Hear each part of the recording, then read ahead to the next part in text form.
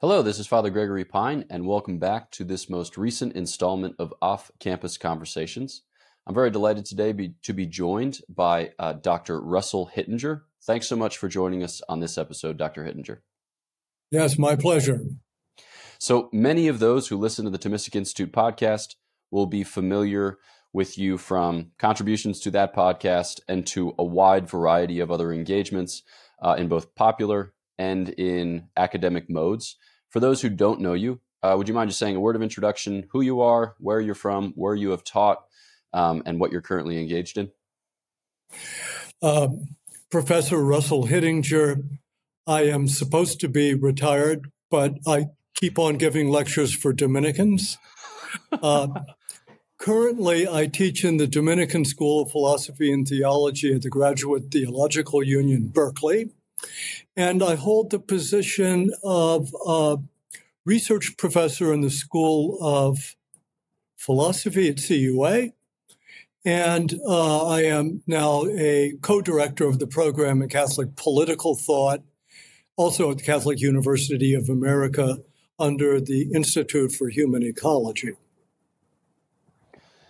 So in that capacity, you recently gave a lecture at Catholic University of America under the auspices of Institute for Human Ecology, the Thomistic Institute. There was also a co-sponsorship there by Professor Joel Alicea with this kind of broad-based concern for originalism there at Catholic University of America. And you spoke specifically on the principle of separation of church and state. That's a little bit of a crass reduction, but you spoke about, the two swords. And you began the lecture with a description of regnative prudence and how governing in contingent things is going to always involve the types of judgments which you subsequently line up and then, to kind of take us through. Right. So for us to maybe enter into that conversation, could you say a brief word about regnative prudence? It's not something that we often hear about. Yes, well, Thomas has a very interesting distinction among the various kinds of prudence. You will find this in the Secunda Secundae, especially, but also in the Prima Secundae of the Summa, that by regnative prudence, he means the prudence of someone who governs a complete community. Although by analogy, you can say that paternal prudence is a kind of regnative prudence because it's a prudence not just for people's private actions, but for their actions vis-a-vis a group or within a social unity of order. But the first example of that is for Thomas is going to be polity, because it's the most complete, comprehensive, also complicated social unity. But then he makes another distinction to complete this. On the part of those who receive the commands of the political superior, whether it be a parliament or a president or even a court, on the part of those who receive these commands, they have to receive them prudently and put them into effect. And that prudence is called political. So this is what makes Thomas's position unique and I think quite profound. When the commander gives an order, he doesn't call it political, he calls it regnative. But those of us who are citizens in the order, so to speak, when we receive it, we have to be prudent too and put it into effect because we are not just, machines bringing out milkshakes to your table, right? But that's what he calls political, is on the part of the receptivity. Yeah, so I'm thinking here of the different integral parts of prudence.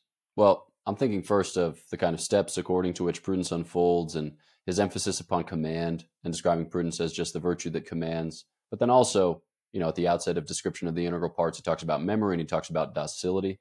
So on the one hand, prudence engages us very much in our agency, but on the other hand, it begins or it departs from this receptivity to the agency of others.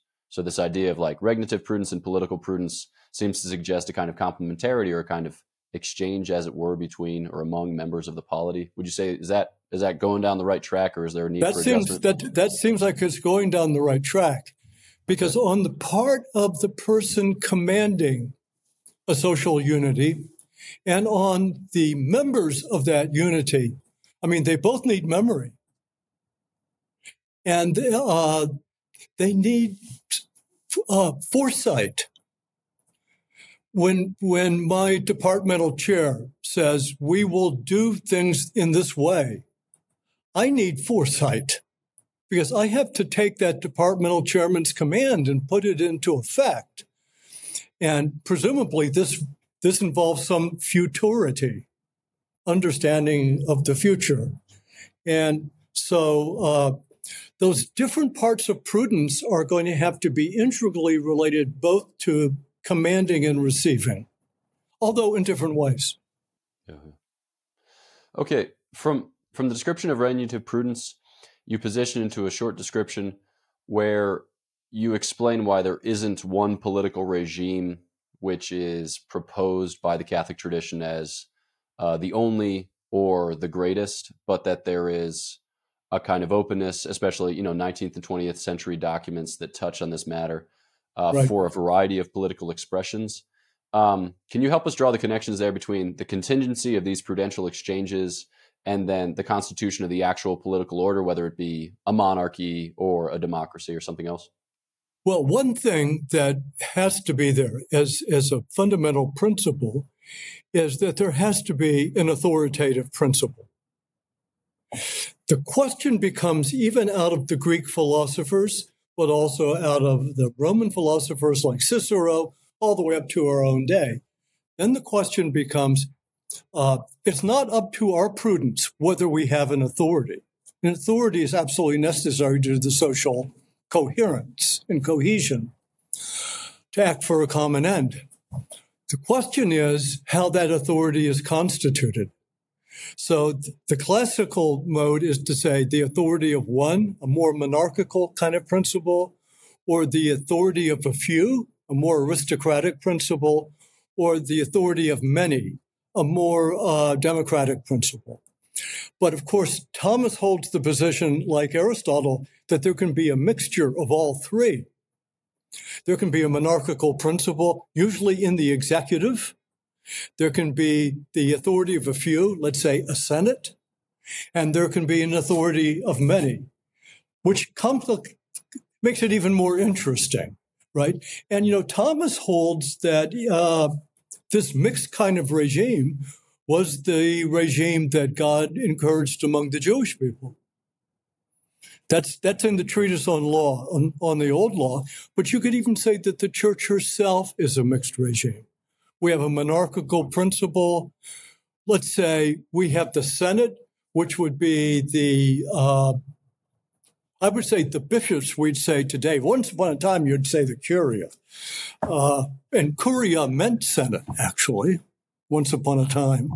And then the authority of many, traditionally, that would be the ordained. I mean, we have a more complex picture today of that. But yeah, these are traditional categories. Wherever you find a political order of some sort, you're going to find these categories at work. Okay, so then thinking now about how the church and the state interact, subsequently in your lecture, you were describing a kind of principle of separation. And the way that you set it up, you described how you don't have particular contemporary thinkers in your sights, but you wanted just to enunciate a more basic or foundational principle concerning how the polity is meant to interact with the church.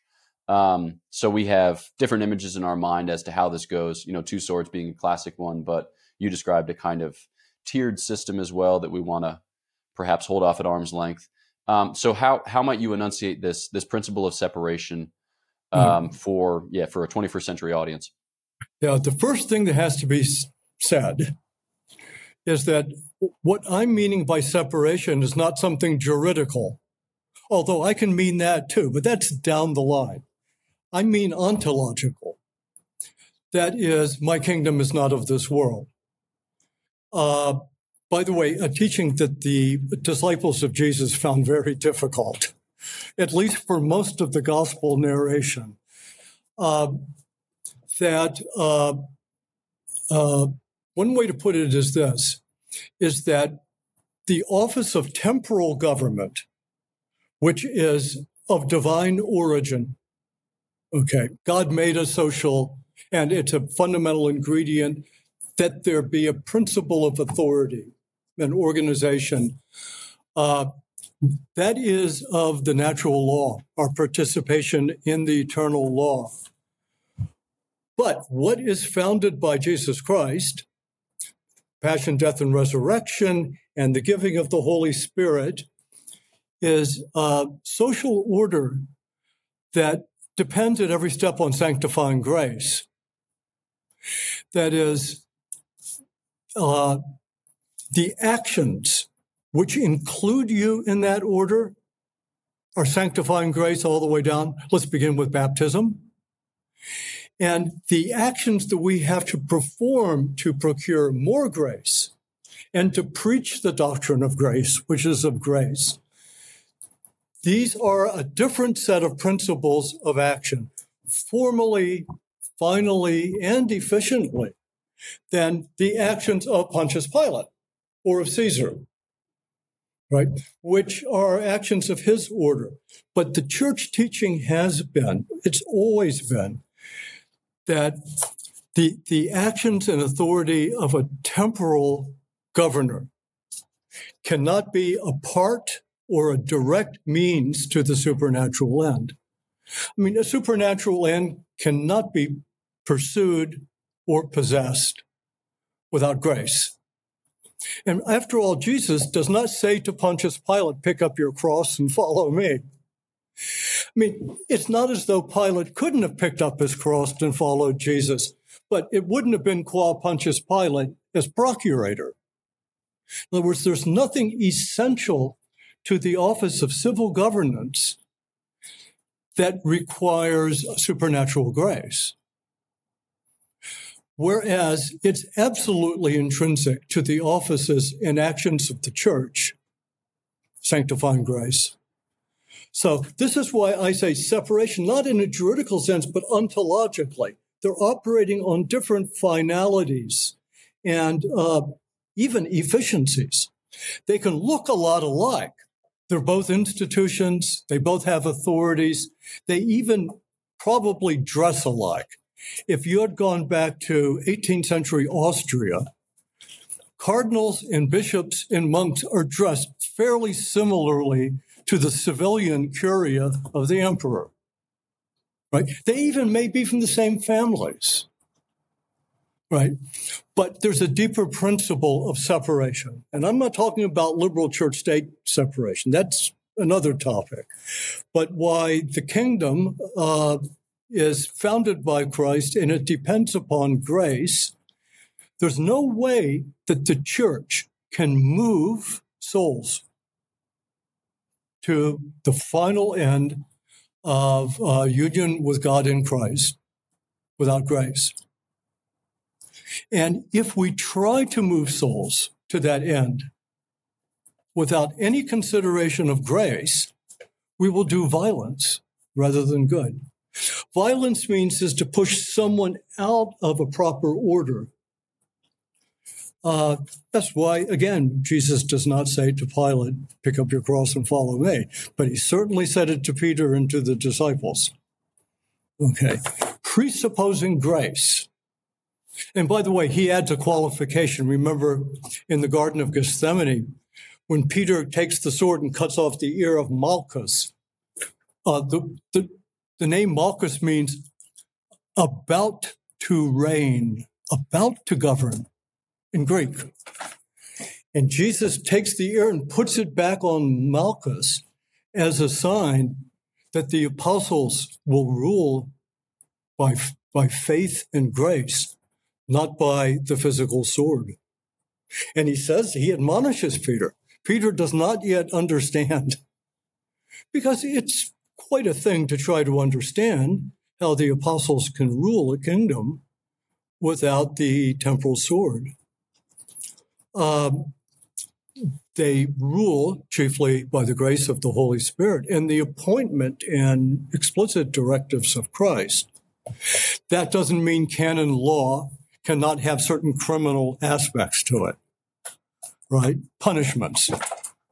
But the church does not rule by the physical sword.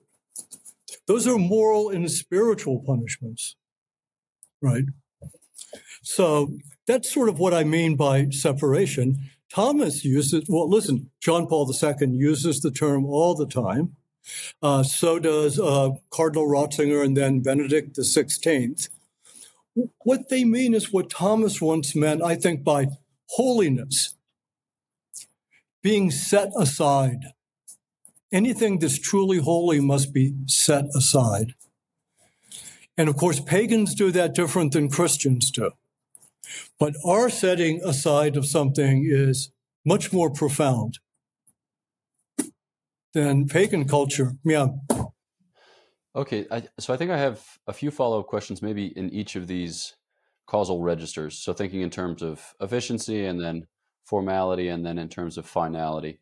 So my question regarding efficiency is, what is distinct about the way in which authority is communicated to the civil polity and then to the church? Because in that conversation with Pilate, he says you would have no authority except it were given you from on high. So contrary to a kind of post-Enlightenment social contract theory, it seems like Catholic political thought upholds that, at least in its principle, or at least, its foundation is, like that political authority comes from God. And then thinking in terms of the church, we speak about it as the mystical body and Christ is the head, right? So from whom flows grace into the church. So the authority, again, is from God. He reigns as head of the church, as the second, the only begotten Son of the Most High God in human flesh. So what's distinct about the way in which authority is communicated to the civil polity and the church in light of this, in light of the distinction that you're drawing? Okay, good question. Now, of course, no human mind is in authority all the way down because our minds are measured measures. We can only measure action because we are first measured either by natural law or by new law. Okay. So in both systems, both communities, there will be commands that depend for their efficiency on being promulgated in words. Remember in the treatise on law and the four essential traits of law, the fourth one, that's efficiency. To actually make something known to another mind, usually by words. Okay. We both do that. And the church also communicates what is of the natural law, and which is promulgated by our very nature. But we have plenty to say about the natural law in terms of words. Okay. So the fundamental difference is going to be the end. What is it that we are moving through our words and signs and morals? What are we moving people toward? And the church moves people toward the moral good, which it has in common with temporal societies. But its chief purpose, it's founded by Christ chiefly to move souls to a supernatural good, that is to union with the Father through the passion, death, and resurrection of Christ. And so there we must assume grace.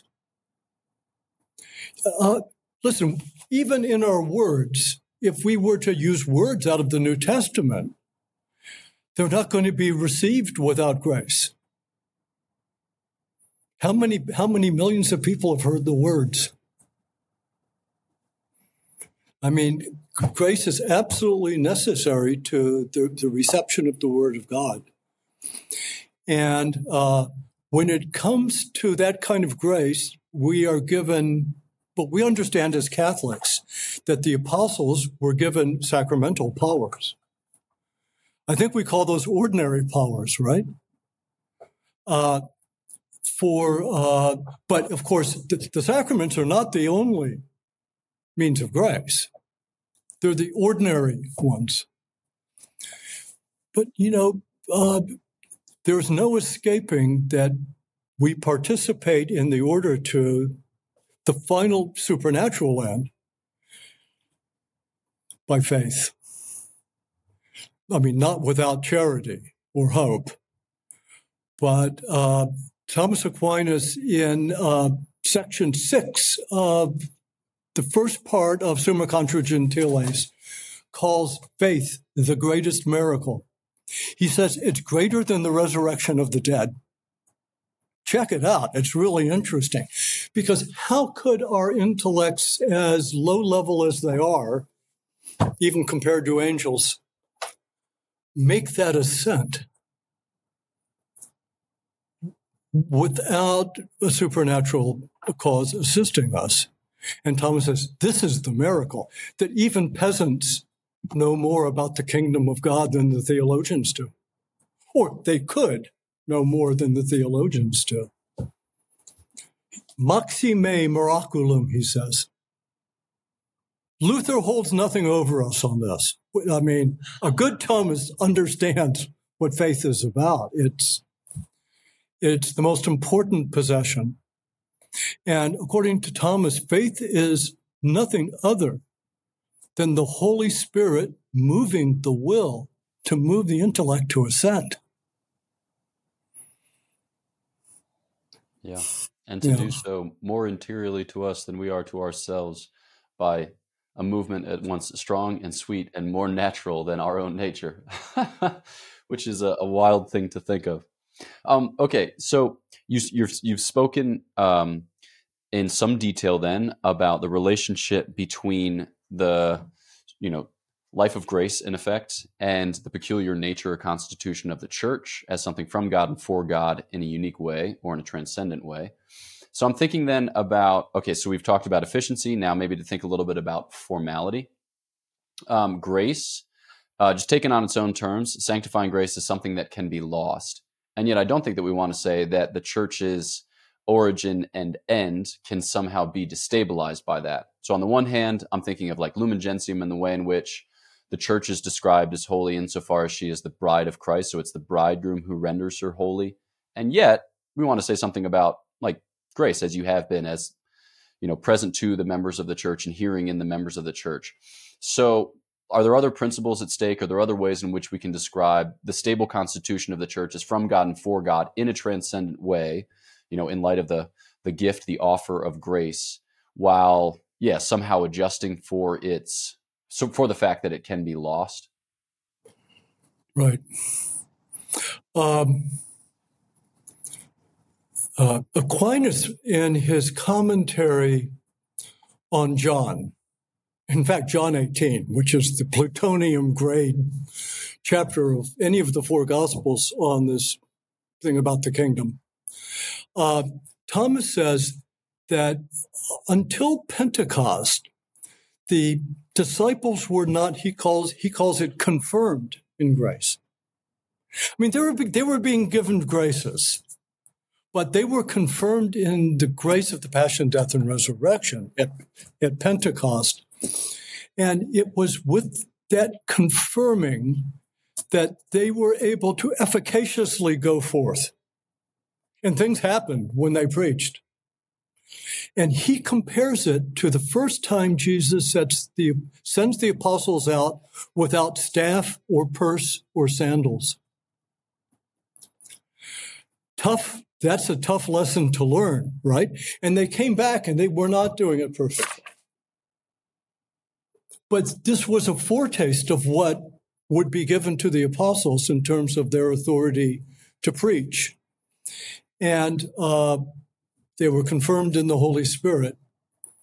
And this can have even what we call an indirect effect on temporal society. Of course, it can have a direct effect, assuming grace, on those who hear. But in an indirect effect, and in the sense when Leo XIII said that the church is to society as the soul to the body, this is 90% of the time misinterpreted. First of all, because only the Stoics used that word, and Leo XIII was not a Stoic. The Stoics would speak of a spiritual principle of reason as being soul as to the body of polity or society. But we know from Aquinas, including his commentary on the metaphysics, that a society is not a substance.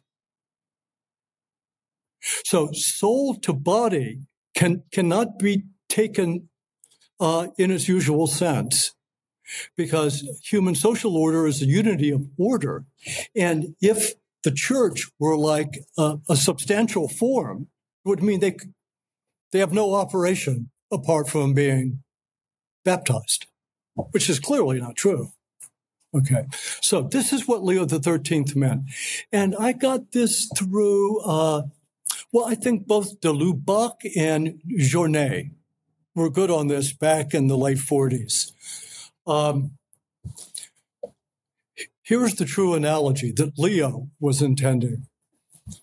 The soul is not lessened or less noble because it's not a part of the body. The soul is not a part of the body, even when we speak about soul as substantial form. So here is what the analogy was. Just as the teachings of the church can move those who have ears to hear, and they can even move them morally, without the soul or the teaching of the church being part of the body politic. Journet called this the sublimation. It can take ordinary natural human virtues and by grace and lift them to a higher level without just being a part of polity. Right? So that's the proper analogy. It's a brilliant analogy if you stop and think about it. But obviously, the church cannot be a substantial form of the polity. It wouldn't want to be. In fact, polity can't be a substantial form. So you would ruin it. Yeah. No, that's that's helpful. I mean, these soul analogies, like the Holy Spirit is the soul of the church, are things that you hear. But whenever you're dealing with a moral person, obviously it's going to be applied, perhaps not analogically, but maybe simply metaphorically. I suppose I'd have to think about that more. I think you're right. It's metaphorical, but a very important metaphor. Yeah. One that has deep philosophical roots in it, I think. Sure. Yeah, I recently, in a chapter of my dissertation, I made mention of metaphor, but I didn't give it sufficient, I didn't accord to it sufficient importance, and my director made sure to remind me that the scripture speaks primarily in metaphorical, kind of similes or analogies. So he recommended to me a book by Emmanuel Durand called The Emotions of God. So I'm in the process of reading that now. But, that sounds good. Yeah.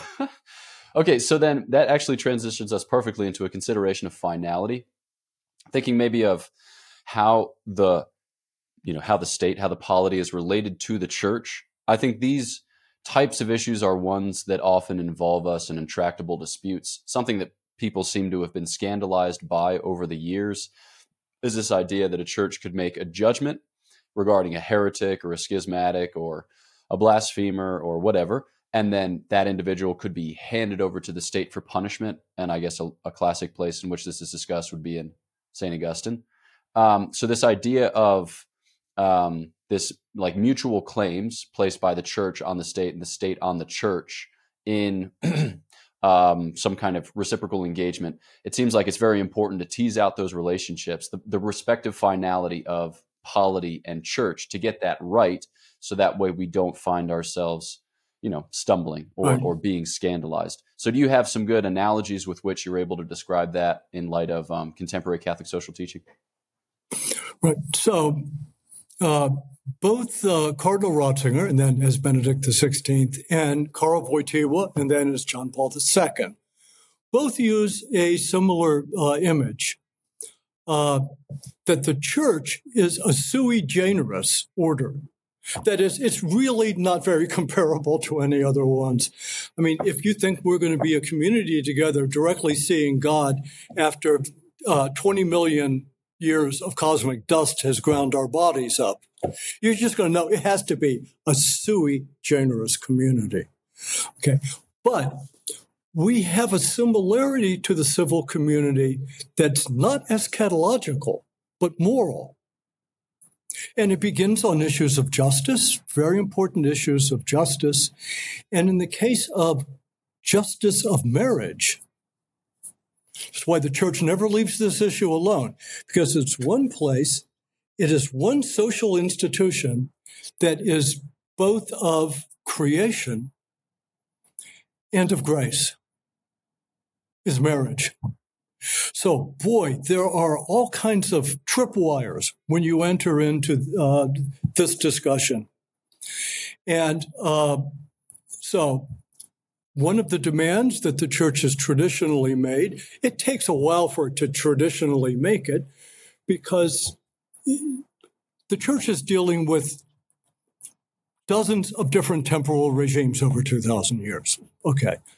But is to ask of civil government, whether it be pagan or Christian, or today it would be fallen away Christian, I suppose, or whatever it is, to respect and not interrupt the sacramentality of the Catholic understanding of marriage. Basically, to admit that the church has an authority over that institution. Does it have absolute authority over that institution, over every aspect of it? No. We can still say the state grants marriage licenses. Even in an old Catholic state like Malta, you're going to get a civil license. Depends upon who was the first jurisdiction on that. The church likes to be the first to give the recognition of the marriage. In many regimes, we're not only the first, but we also sign off for the temporal government as a civil kind of thing. When it comes to questions of matrimony in the courts, we ask that the ecclesial court be the court of first instance. So as I understand it, in Malta, even after World War II, they had a democratic Republican constitution, but they had comity of jurisdictions on matrimony. So Catholics, when there was a matrimonial dispute, went to a tribunal. And it's after the tribunal did its work that the civil government of Malta had something to do. If you weren't Catholic, you go to the civil government. But there are so many different arrangements historically in different times and places. But when it comes to the ordinary powers, the sacramental powers, apostolic authority, the church has been making basically the same argument over generations and generations. The state shouldn't be fiddling around with apostolic succession or the sacrament of marriage or baptism and these sorts of things. But I would be a 74-year-old fool if I sat here and told you that this is simple stuff. You know, when Thomas was alive, Western Europe, for the first time in its history, had two systems of law. And people like Thomas à Becket had a degree in both, canonical and civil. By the end of the 12th century, Western Europe is a legally really complicated place. Everyone knows how to make legal arguments because of the recovery of Roman law, the first compilation of canon law, although it was not a code, by Gratian. So when you put really smart people who have law degrees, civil and canonical, discussing an issue of courts, and what's the court of first instance, you're going to have a complicated story. Yeah. Okay, so we started with the discussion of regnative and political prudence, and as we wind down here for a final question, in light of what you just said regarding this interaction, and specifically as it centers on the institution of marriage, I'm wondering, like Catholics are thinking practically in the 21st century as the state makes incursions upon what was perhaps more easily recognizable as an institution of marriage, more in accord with what the church describes as marriage. So there may be ways, like you can think about no-fault divorce, way in which those visions had gradually come apart in the 20th century. But it seems not only have they come apart, but they've been shorn. So are there ways, like in her prudence, that the church and her members will kind of enter into the public square, engage in that debate about marriage, which are conditioned by the peculiar factors of this, as St. Paul said, present evil age. Is there something that's changed that informs our prudence, which makes it such that we engage in a distinct way, or is that to be too, I don't know, to be too desperate in our approach? Fantastic question. And it's one that has to come 50 plus years after Dignitatis Humanae. The question has to be asked very seriously because it does involve prudence. Should our lead move vis-a-vis Caesar be rights of conscience, natural law, even that of marriage, or even jus gentium? Or should our first move be the gospel itself? Now, Dignitatis allows both moves because the first part of Dignitatis is in the light of reason. And the second part is sub luce revelationis, in the light of revelation. I mean, we have more than one way. And sometimes Caesar has to be told not just the moral truth, but the more full truth that we believe in. And I think that's what Jesus did in the court of Pilate, right? He said, my kingdom is not of this world. He said, if it were, you'd be in trouble. Remember? He lays it out. And he talks about the truth. And Pilate says, what is truth? And Jesus basically says, he's standing in front of you. I am the truth. So both ways are necessary, and it does require prudence, no doubt. What more can I say? If I really knew how to unpack all of that prudence in a book, I would do it, and my grandchildren would have a very happy and prosperous life from my royalties. But I'm not that good. No, you're quite good. That actually leads to a good kind of concluding note. I was thinking of resources, things to which you've contributed, or books or articles that you've written apropos of the theme, which would benefit our listeners kind of going forward. I read First Grace, which was very helpful in this regard, thinking about natural law arguments in the context of the American jurisprudential setting. But are there other things that you might recommend, things that you've worked on, which will be of benefit to our listeners? Well, I think there is an article, a rather long one too, that's right on the Vatican website under social sciences. It's called The Coherence of the Principles of Catholic Social Doctrine. It's like a small book, but I will soon have a book coming out on Catholic University Press, the title of which is On the Dignity of Society, and be covering many different aspects of Catholic social teaching, including a reworked or at least longer and more complicated version of the talk I gave at Catholic U 2 months ago on how to inherit a kingdom. All right. Well, thanks so much for dedicating the time to continuing the conversation. I certainly benefited from it, and I know that the listeners of the Thomistic Institute podcast will as well. So turning now to you, the listener, thanks so much for having tuned in. If you haven't yet, please do subscribe to the Thomistic Institute podcast, whether on YouTube or on your podcast app. And know of our prayers for you. Please pray for us, and we'll look forward to chatting with you next time at the Thomistic Institute podcast.